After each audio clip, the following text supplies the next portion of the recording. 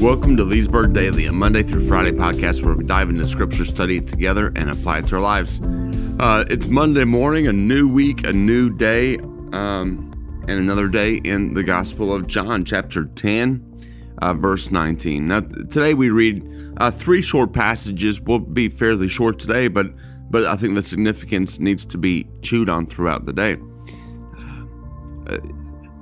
especially when we position this against our culture today. So let me read the text and then I'll expand on it a little bit and then tie it into this past weekend's Vision Weekend at Leesburg. And one of the things that I think is potentially the most important thing that was said yesterday. And so let me dive into John chapter 10, starting in verse 19. It reads like this. A division occurred again among the Jews because of these words. Now let's pause there and say, well, which Jews are these? If you recall back in John chapter 19, in John chapter 9, Jesus is dealing with a group of Pharisees who are against him or opposed him because of what he had done with the demon-possessed man.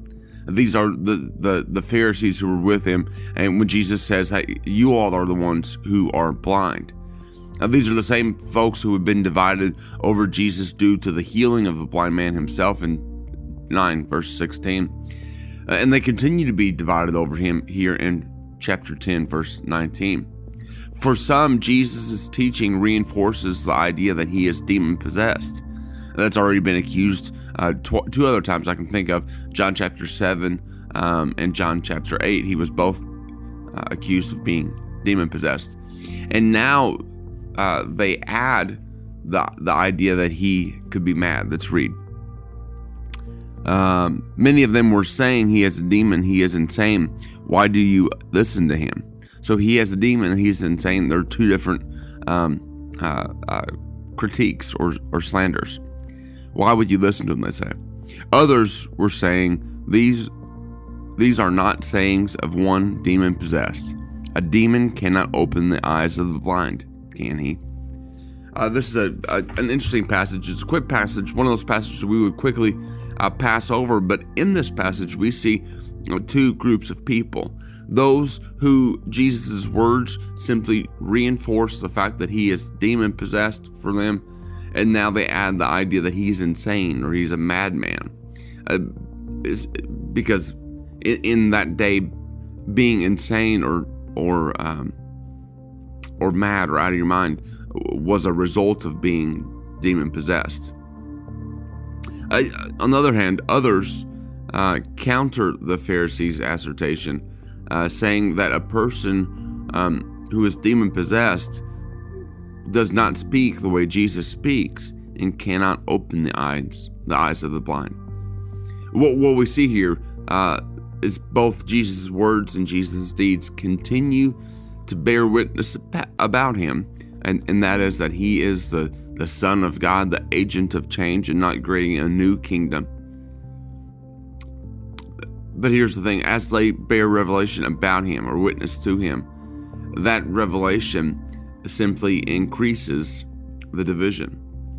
The more clear Jesus is about who he is and what he has come to do, the wider the divide between Jesus and his opponents, Jesus' followers and Jesus' opponents. The more light on the situation, the more polarization. Now, I think this is such an interesting thing to consider and to chew on as we start a new week and walk through this new day, especially in light of what we discussed this past weekend. You know, this past weekend we had our Vision Weekend. We shared some updates about, of course, staff changes with David Schneller leaving our staff. We talked about the new Family Life Center that's being built and the progress on that. We also walked through our core values, and as we walked through those core values, we kind of talked about how they flesh out in our ministry. And one of those core values is Jesus. And the values serve the purpose of we consider all the things that we do through those those values, and do they uphold those values, or are they contrary to those values? Jesus being the second core value, there was a time even in my professional ministry where one would have assumed that's crazy to consider. Well, of course, Jesus shouldn't waste valuable paper space, and that's kind of tongue-in-cheek. But we would have said, Jesus, of course, we're a church. Jesus is our central value. He's a core value, certainly. That is implied. We often thought, even in my professional ministry time, that Jesus being central would have been an implied statement, and thus a waste of space on a paper. But not so anymore. Not so anymore. As our culture has drastically shifted to a post-Christian culture, to say Jesus is the only way is a combative statement, or often seen as a combative statement. In a world that pushes a spiritual liturgy, really. I mean, that's what we have. All that we're seeing on the news today, on all media, mainstream media news outlets, it's all liturgy. It's all masked in the language of religion, of spirituality. I'm truthfully, pay attention to what you hear. We live in a world now where you have to say the right words with the right implications behind them, or you are part of the others, the outcasts. It's a very polarizing world and culture today.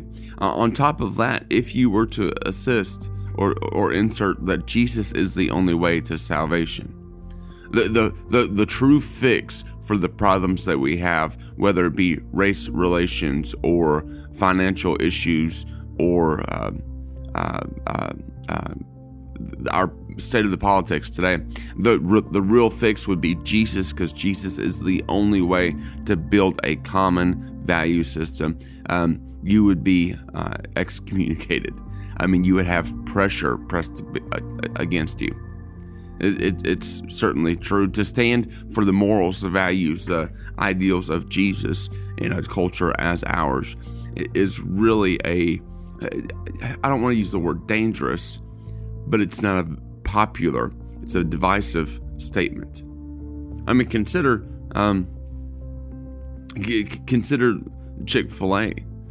Chick-fil-A is widely known as just having good chicken, but their CEO is a Christian, and because of his views, his personal views on homosexuality, the past 6 years, he has been attacked time and time again through the media and the culture, because he doesn't have the personal views. Now, does that impact his business practices? Certainly not.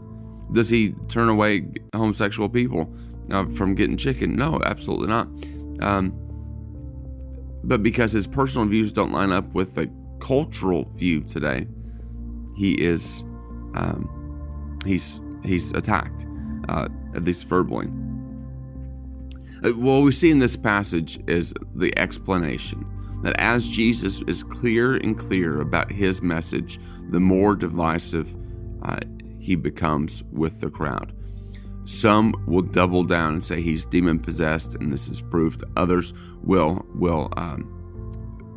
start to believe in him, saying only a demon can't heal the sight of the blind. A demon can't do that. The same's true for us today. The clearer we understand Jesus, and the clearer that those around us understand Jesus, the more divisive our worlds are going to be in some ways. While Jesus is the great bridge builder, he's also the bridge keeper, I suppose.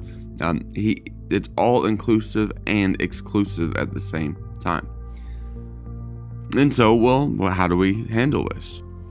Well, it's Monday, and so let's start with the determination, a shot in the arm, so to say.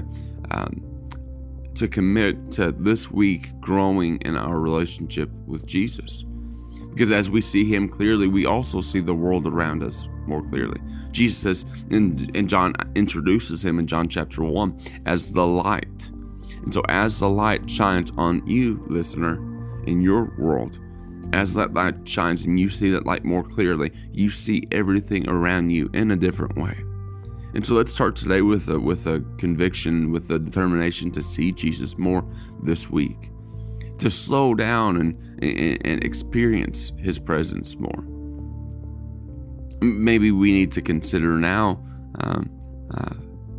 set times to set aside to be with him more than just as we drive. May we see Jesus more, and may we be fortified in our stance for the values and the principles of Jesus. Well, that will do it for today. Let's pick up tomorrow, and we'll pick up in verse 22, and we will deal with Jesus talking about exactly who he is and doubling down himself. Thanks for listening today. If you don't mind, please like this podcast. If you're listening on iTunes, if you don't mind, give it a 5-star review and go through that process. That would be great. Thank you so much for listening to the Leesburg Daily.